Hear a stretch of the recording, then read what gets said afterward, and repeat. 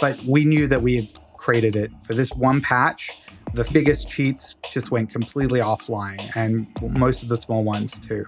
During that patch, player reports for cheating went way up. So like in a world where we would have rounded the amount of cheating to 0, players disagreed. Wow. Players thought that there was more cheating. And that was the first moment where I was like, wait a minute, this isn't a technical problem.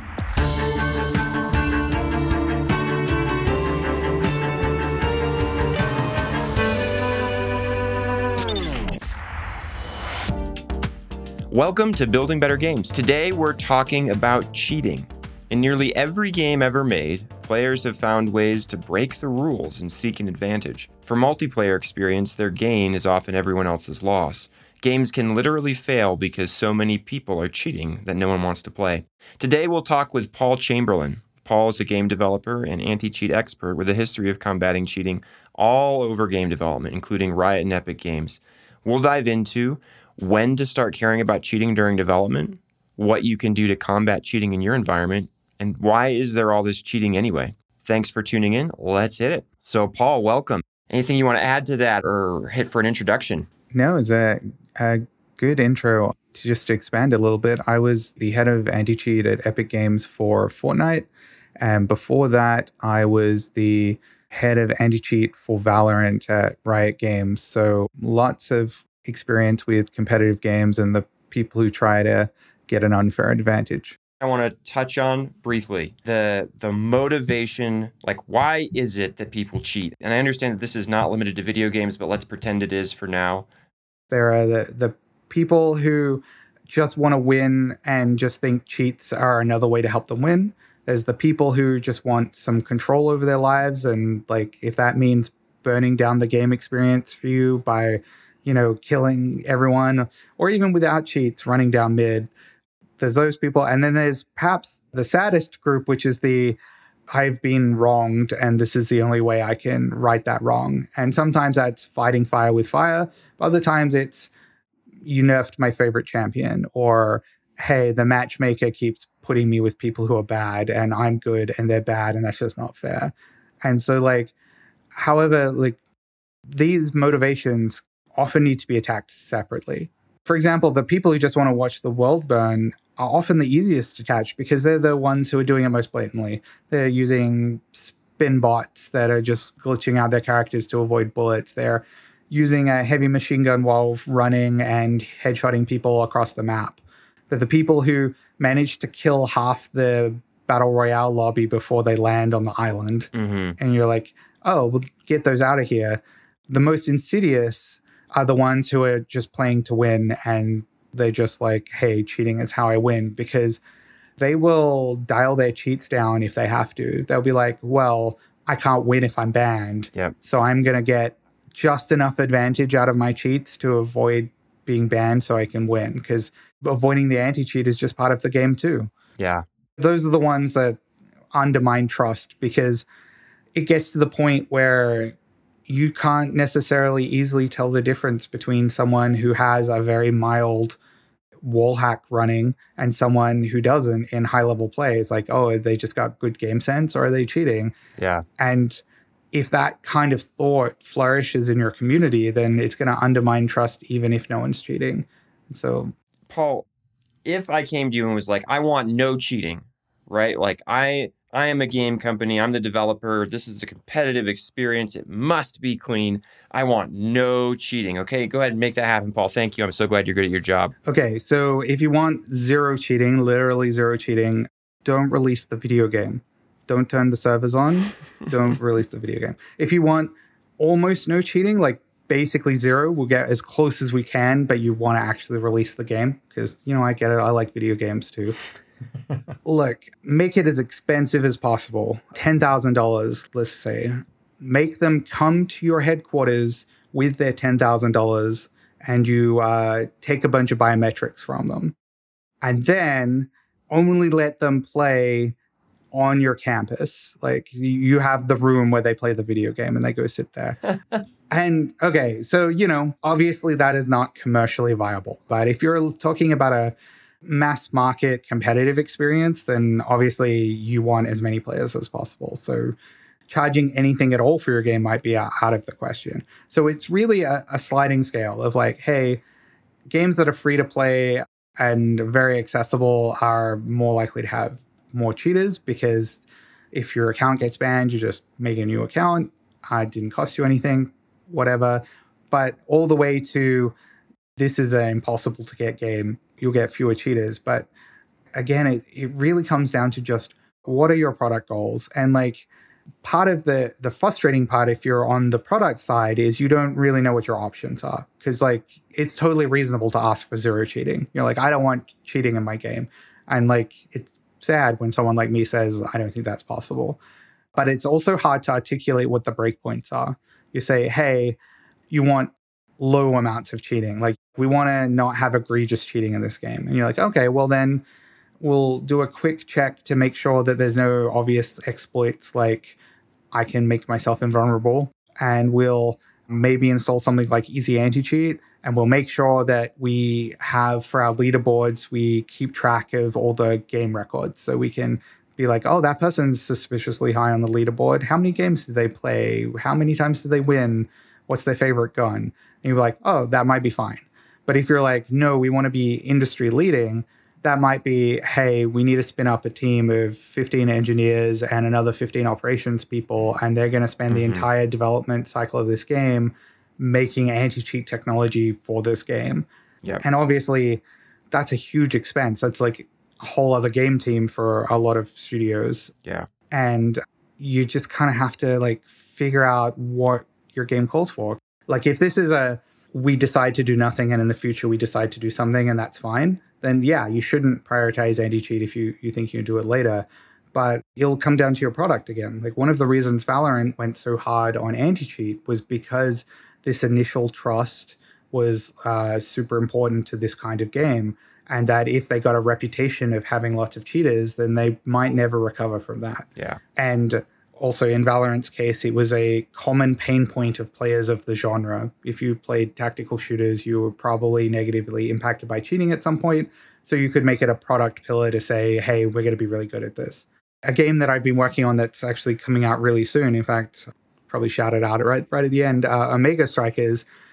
We've done a fair bit of anti-cheat work for that because it's a competitive game, but not a Valorant level of anti-cheat for that game. And part of the reason is we'll see what happens. Like we believe that the risk of cheating in this game is relatively low compared to something like Valorant. And so we will have an opportunity to react to it. If things get out of control, we'll be ready. Like we've been preparing ahead of time, and we'll be able to respond both with process technology, but also communications to players before it's like done damage we couldn't recover from. That also speaks to the idea of prioritization. And, this podcast goes out to game dev leaders and producers and whatnot. And the reality is there's a million of these variables out there around, how good is your netcode? How good is your anti-cheat? How good is a million things, the game itself, right? All these different things. And each of them takes investment of resources and people to attempt to solve. Yeah, anti-cheat is in service of your product goals. So if you find that adding anti-cheat to your project is instead compromising your vision for the product, then you've probably done too much of it. Like if you're like, hey, we're cutting essential features from our game for anti-cheat reasons, you're like, no, anti-cheat is to serve the product vision, not the other way around. Yep. I love that. I think one of the first things that came up for me when we decided to do this podcast was like questions that I didn't expect to ask myself. Like, what is cheating? You know what I mean? Like, that's actually not as straightforward a question or an answer as it might seem, right? And there's a whole separate conversation about exploits and what falls under the category of an exploit and what is sort of above board and or below board about using an exploit. Right. But I played Cal-I for a season. And like when we'd practice with the team, like one of the things we'd practice was like animation canceling. Like it was really, really important. Like, and you were literally exploiting this weird esoteric crap within the game to try to get an advantage over your opponent. And so, again, is that cheating? As I think about it as a game developer, And then I try to imagine myself as like a layman or a player. It's like, this is such a broad topic to even like understand what does cheating even mean. So if it was an easy question, I wish I just had an answer for you. I mean, we can come up with a boundary for today, no problem. But when I worked on League of Legends and Valorant, we spent a lot of time discussing what constituted cheating. And it turned out to largely be a spectrum, because all the way from exploiting bugs or up to tools that automate some of the game for you, all the way up to things that pull the game apart and let you do things that are otherwise impossible, could be cheating. Or like, for example, League of Legends, you could install third-party mods that would unlock skins for you for free, like skin hacks, they're called. And like, that's very concerning to Riot, because that's a huge revenue source is selling these. But is it cheating? Well, it doesn't impact competitive integrity, so not really. But is still an undesired behavior that anti-cheat tools can help you mitigate. And the same with like, what's an accessibility tool versus what's a cheating tool. Yeah. If I can't bunny hop because I just have a mobility limitation where I can't hit the spacebar at a consistent rhythm, is it cheating for me to use a third-party tool that can just press spacebar? Yeah, it's just a macro tool. Oh, wow. I've never even thought about that. That's a really interesting point. And like, that's a very simplistic example, but for example, in Fortnite, which is primarily played on consoles, I mean, also PC, but there's a huge console scene, there's a lot of question about what third-party peripherals considered legitimate, because a lot of them have basically macro capabilities where you can program a bunch of automated button press combinations. Actually, Blizzard with WoW, with all of these sort of raid assistant kind of tools and stuff, had trouble. They had to like really analyze that and go into it and be like, what is a bridge too far? Yeah. Actually, for people who are interested in this, there's a YouTube video by Dan Olson. I think his channel is called Folding Ideas, called Why It's Rude to Suck at Warcraft. And it basically goes into this discussion of like, if you're raiding competitively in World of Warcraft, is it rude to just not have every single add-on? Like, if you just turned up to a raiding guild in World of Warcraft with no add-ons, are you like bad manners? Is this a BM? Are you throwing? Yeah. Well, you would require people in the guild. You'd be like, Yep. hey, you all have to be on Deadly Boss Mods version blah, right? Like, because that's what we're going to be playing on, and we don't want you to be the person who doesn't hear the tone or whatever. Yeah, imagine being a healer that turns out without any assist mods for helping you, keep your heals per second up and targeting the right people. Like, and this was something that we were talking about a lot when we were developing Valorant, is like, how can we make it so that the competitive experience for Valorant is the default experience, so that the people playing the game at the highest level are playing it the same way as everyone else. And that's kind of one of the philosophies we brought to this line, to get back to your question of like, what is cheating? And for many of the games I've worked on, it's any tool, any external non-default thing that gives you a competitive advantage.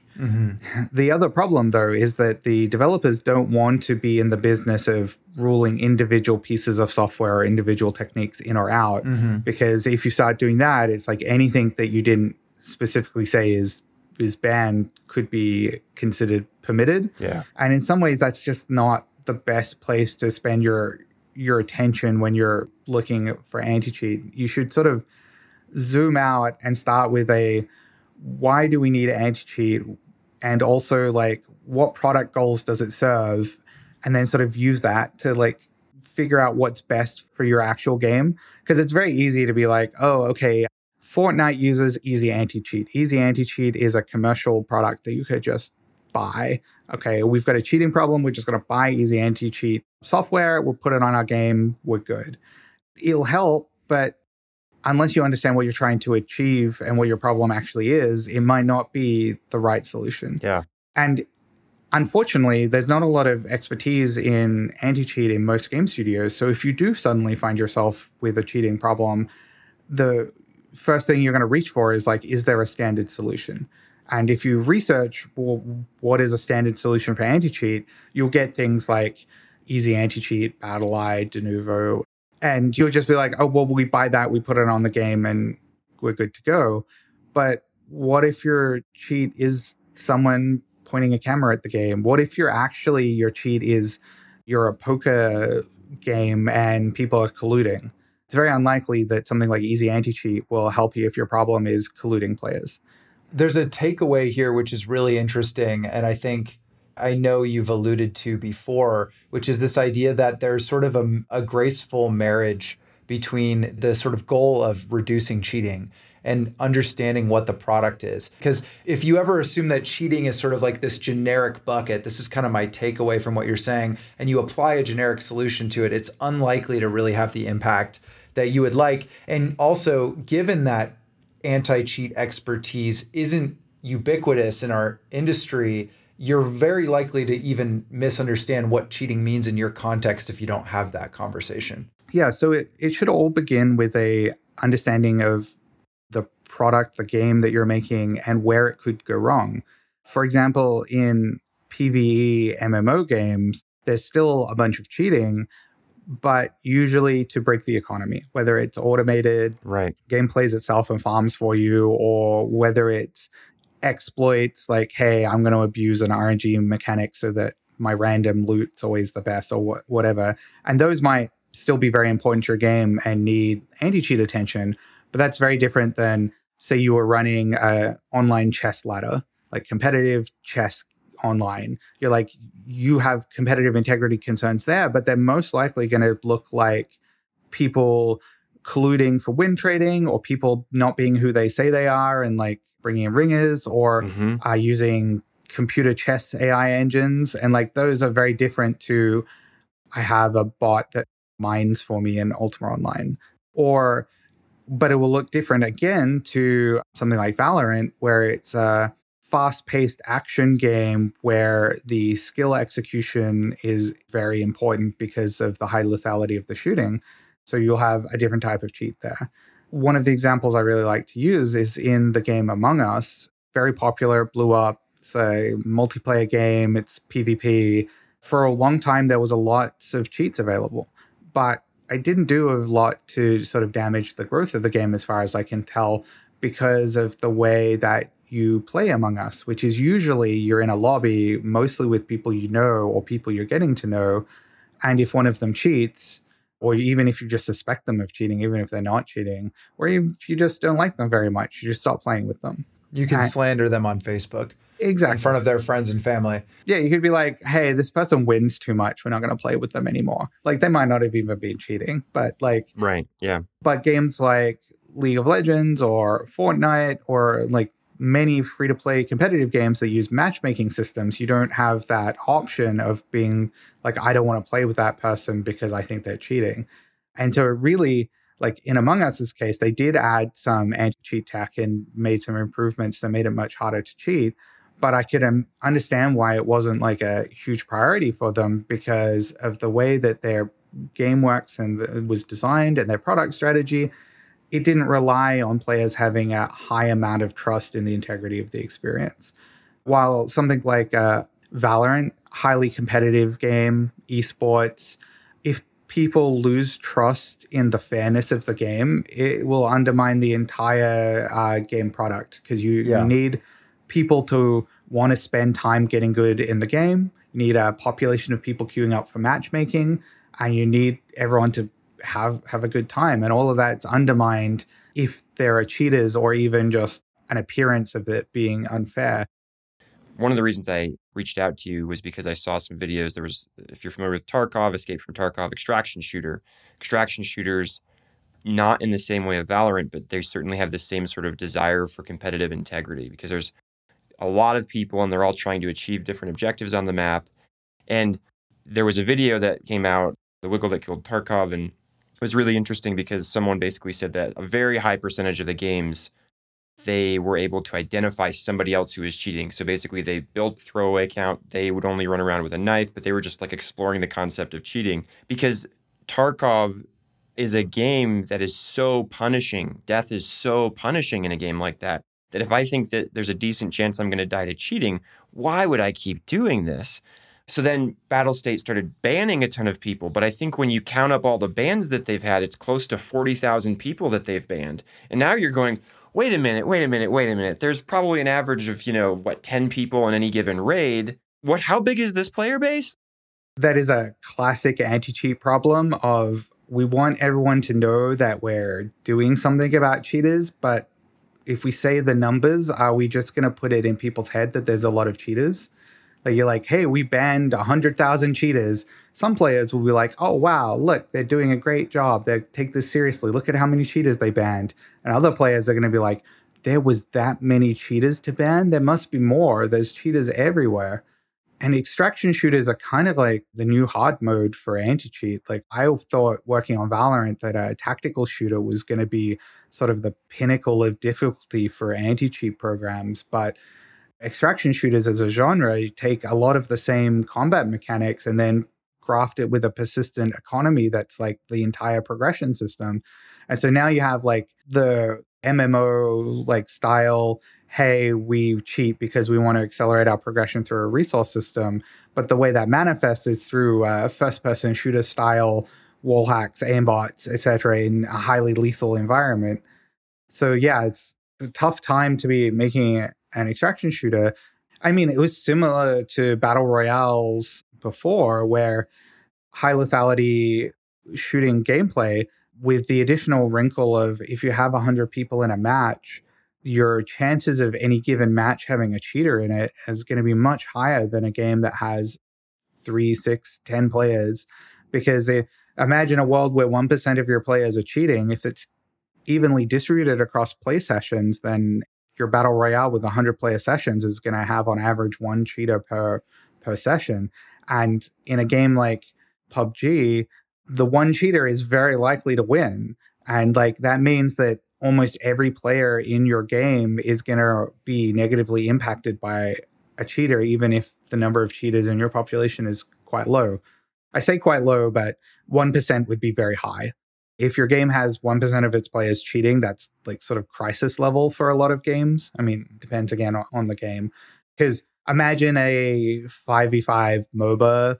If 1% of your players are cheating, that might mean like if they were evenly distributed, that would be 1 in 10 games you'd see a cheater, which is like pretty bad. But you've got to remember that we're talking about matchmaking systems with like using skill-based matchmaking. Yep. And if your cheat makes you better at the game, then you'll congregate in the higher end of the skill brackets. And so it will get to the point where even with, say, a 1% cheater population, it might be that 10% of your top tier of players are cheating. And they're the ones that are on Twitch. Yeah, exactly. On Twitch, on Reddit, the ones that who are the opinion makers. So like that would be sort of existential.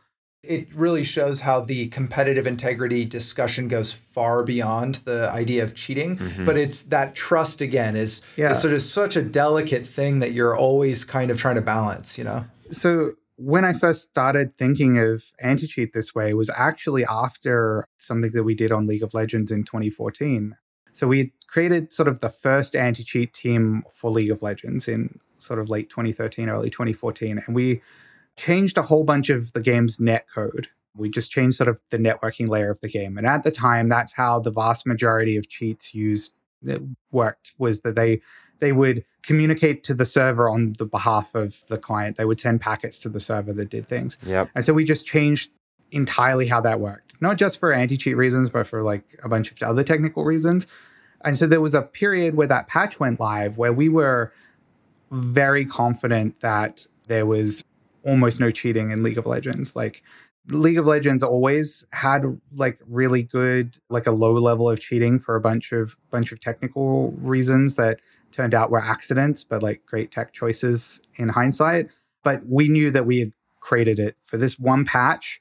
All like the 3 biggest cheats just went completely offline, and most of the small ones too. During that 2-week patch, player reports for cheating went way up. So like in a world where we would have rounded the amount of cheating in League of Legends to 0 for this 2-week period, players disagreed. Players thought that there was more cheating. And that was kind of like the first moment where I was like, wait a minute, this isn't a technical problem. we, for a brief moment in time, we had the technical solution that was preventing cheating, but it didn't solve the product problem, which was players don't feel the game is fair. And like, you can't really just get on Twitter or Reddit and say, hey, I'm a developer at Riot Games, we just fixed all cheating, believe us, because like it's not because reasons. Yeah. Well, let me pivot us to the next phase of this conversation, because like I really want to start talking about, because I mean we're in a very luxurious position to have one of the leading experts here on this, and like I want to ask the question, like, what are the main ways that companies can battle this problem or make progress on this problem? Because what you just said popped something up for me, which is I would imagine if the problem itself is not purely technical, that would imply that perhaps the solutions are not always technical as well. There are processes, not just code to write. Yeah. Or I don't even know this. I'm super curious, but like one of the things I remember talking to folks about at Riot was sort of the hacking, like literal hacking and malicious, like beyond the context of just cheating, but malicious technical attacks on the product or on Riot itself. And one of the things that's interesting is like a lot of companies nowadays are like working with like white hats, and like there's like this sort of social engineering aspect of the problem as well. So I'm actually wondering like what comes up for you as sort of the major areas that you attack this problem strategically when you see this come up. So the first thing to do is to understand your product and where it might be vulnerable to these kinds of things. Like, do you have an in-game economy? Do you have a real competitive player versus player environment? What do your progression systems feel like to players? Do they wish that they were faster, and what lengths will they go to make that happen?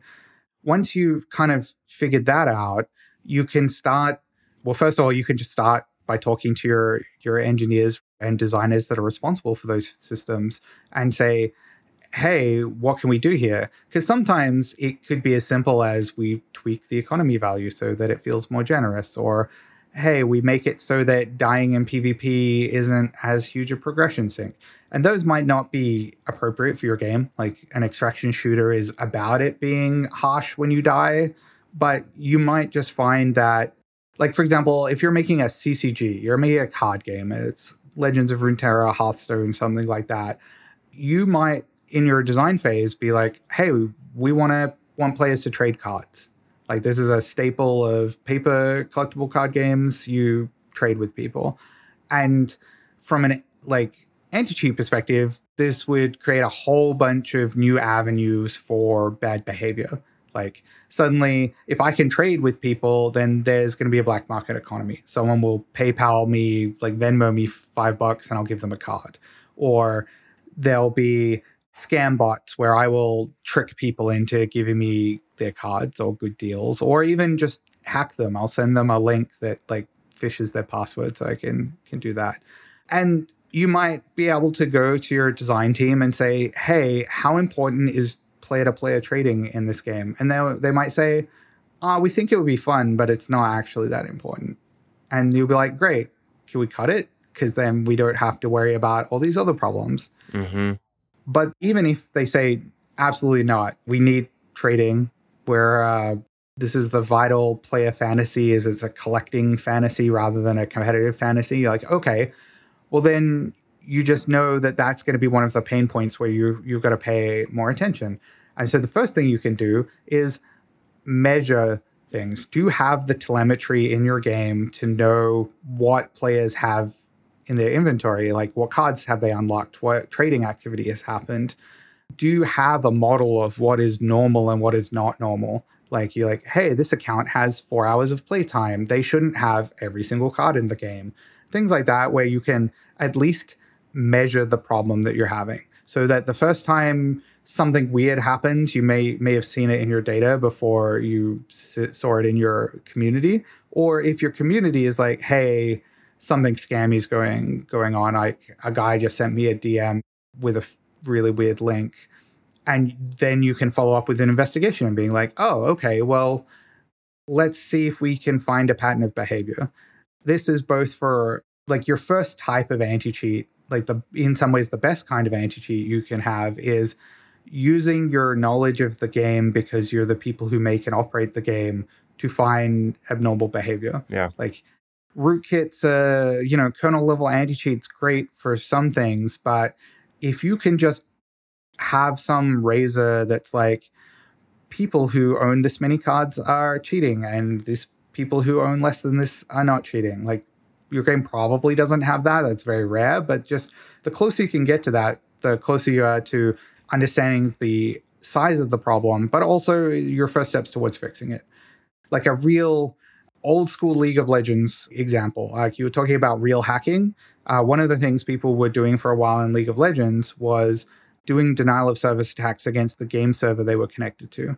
They would do this anytime they were losing a match. Because what would happen is if you did a denial of service attack against the server, everyone would disconnect and the game server would shut down. It would be like all my players went away. Like I'm not obviously not useful because all 10 players have left, so I'm going to shut down. And that wouldn't get recorded as a win or a loss. Mm-hmm. And you're like, oh, that's a pretty technical attack.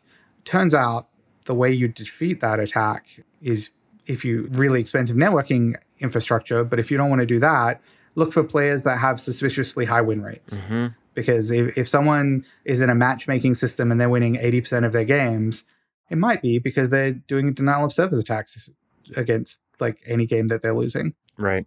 That kind of thing is really helpful. Like once you've identified what systems, what parts of your game might be susceptible to cheating, the next step is measuring those things. Then you might be able to just take corrective action at that point. You're like, oh, we can detect people who are doing bad things. We're going to punish their accounts. Or that might lead you to the next step, which is technical controls. And this is where you figure out, well, how are they cheating? You're like, okay, well, they've figured out a money duplication glitch. Okay, is it something we have to fix in our code? Right. And really, like, you don't need to jump straight to, hey, we need to go license some technology here. You should probably instead get there through a process of understanding the problem you actually have and slowly marching towards we understand the problem, we understand how it's happening, now we can do something about it. For certain types of games, you can just sort of jump to the end. Like if you're making a shooter, you're like, okay, well, aimbots and wall hacks are very common in shooters. I would probably go, well, I'm just going to put easy anti-cheat on it preemptively because I know that in these types of games have these types of problems. And internally, like operations teams are very important for anti-cheat. They're the people who review the reports of cheating from players, but they're also look at the data that comes out of your anti-cheat tools. They're also the people that do the investigations of what cheats are available in the market, but they can also help you track down who's making and selling these cheats. It also turns out it's a very cutthroat industry, and one of the best ways to find out who's making a certain cheat is to ask their competitors. It's like, hey, do you know who makes this cheat? They probably won't tell you if you're like, hello, my name is Riot Games. Cool. And then, Paul, anything you want to plug? Where should people go to find out more about you? Yeah, so for now, I am still on Twitter. I'm at Arkham, ARKEM on Twitter. I run a game studio called New Avalon. You can follow us on Twitter again at New Avalon Games. More recently, I've been working on a game called Omega Strikers from Odyssey Interactive. It's launching April 27th on all platforms. If you like competitive air hockey with anime characters, we've got you covered. It's going to be great. You can find it phone, PC, or console. We will put all those in the show notes, as well as the Dan Olson video that we referred to earlier. So expect to see those there if you want to see them. All right. So thanks everybody for joining us today. I want to quickly go over a summary of the awesome things we talked about with Paul today related to cheating and anti-cheat. So keep these 5 things in mind as you consider the role of cheating and combating cheating in your game.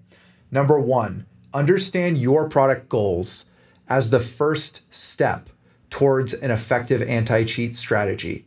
Number 2, cheating is going to happen. The question is not how to prevent it entirely, but how to mitigate the negative impacts on your players and game. Number 3, anti-cheat isn't just about using technology and tools. It could also be about game mechanics, economy, general design, or even parties outside of direct game development, like we talked about, legal, etc. Number 4, the definition of cheating may not be as obvious as you think. You have to talk with your team about what it means to cheat in your game and how you want to address it. Number 5, understand what telemetry or visibility in your game is required so that you can determine the difference between acceptable and unacceptable behavior. Did you enjoy this content? Every 2 weeks, we will deliver one actionable step that will increase your chances of delivering a successful game straight to your inbox. Join game developers across the world and sign up for the Building Better Games newsletter at www.buildingbettergames.gg/newsletter. Again, that's www.buildingbettergames.gg/newsletter. And that will also be in the show notes. Thanks everyone for listening.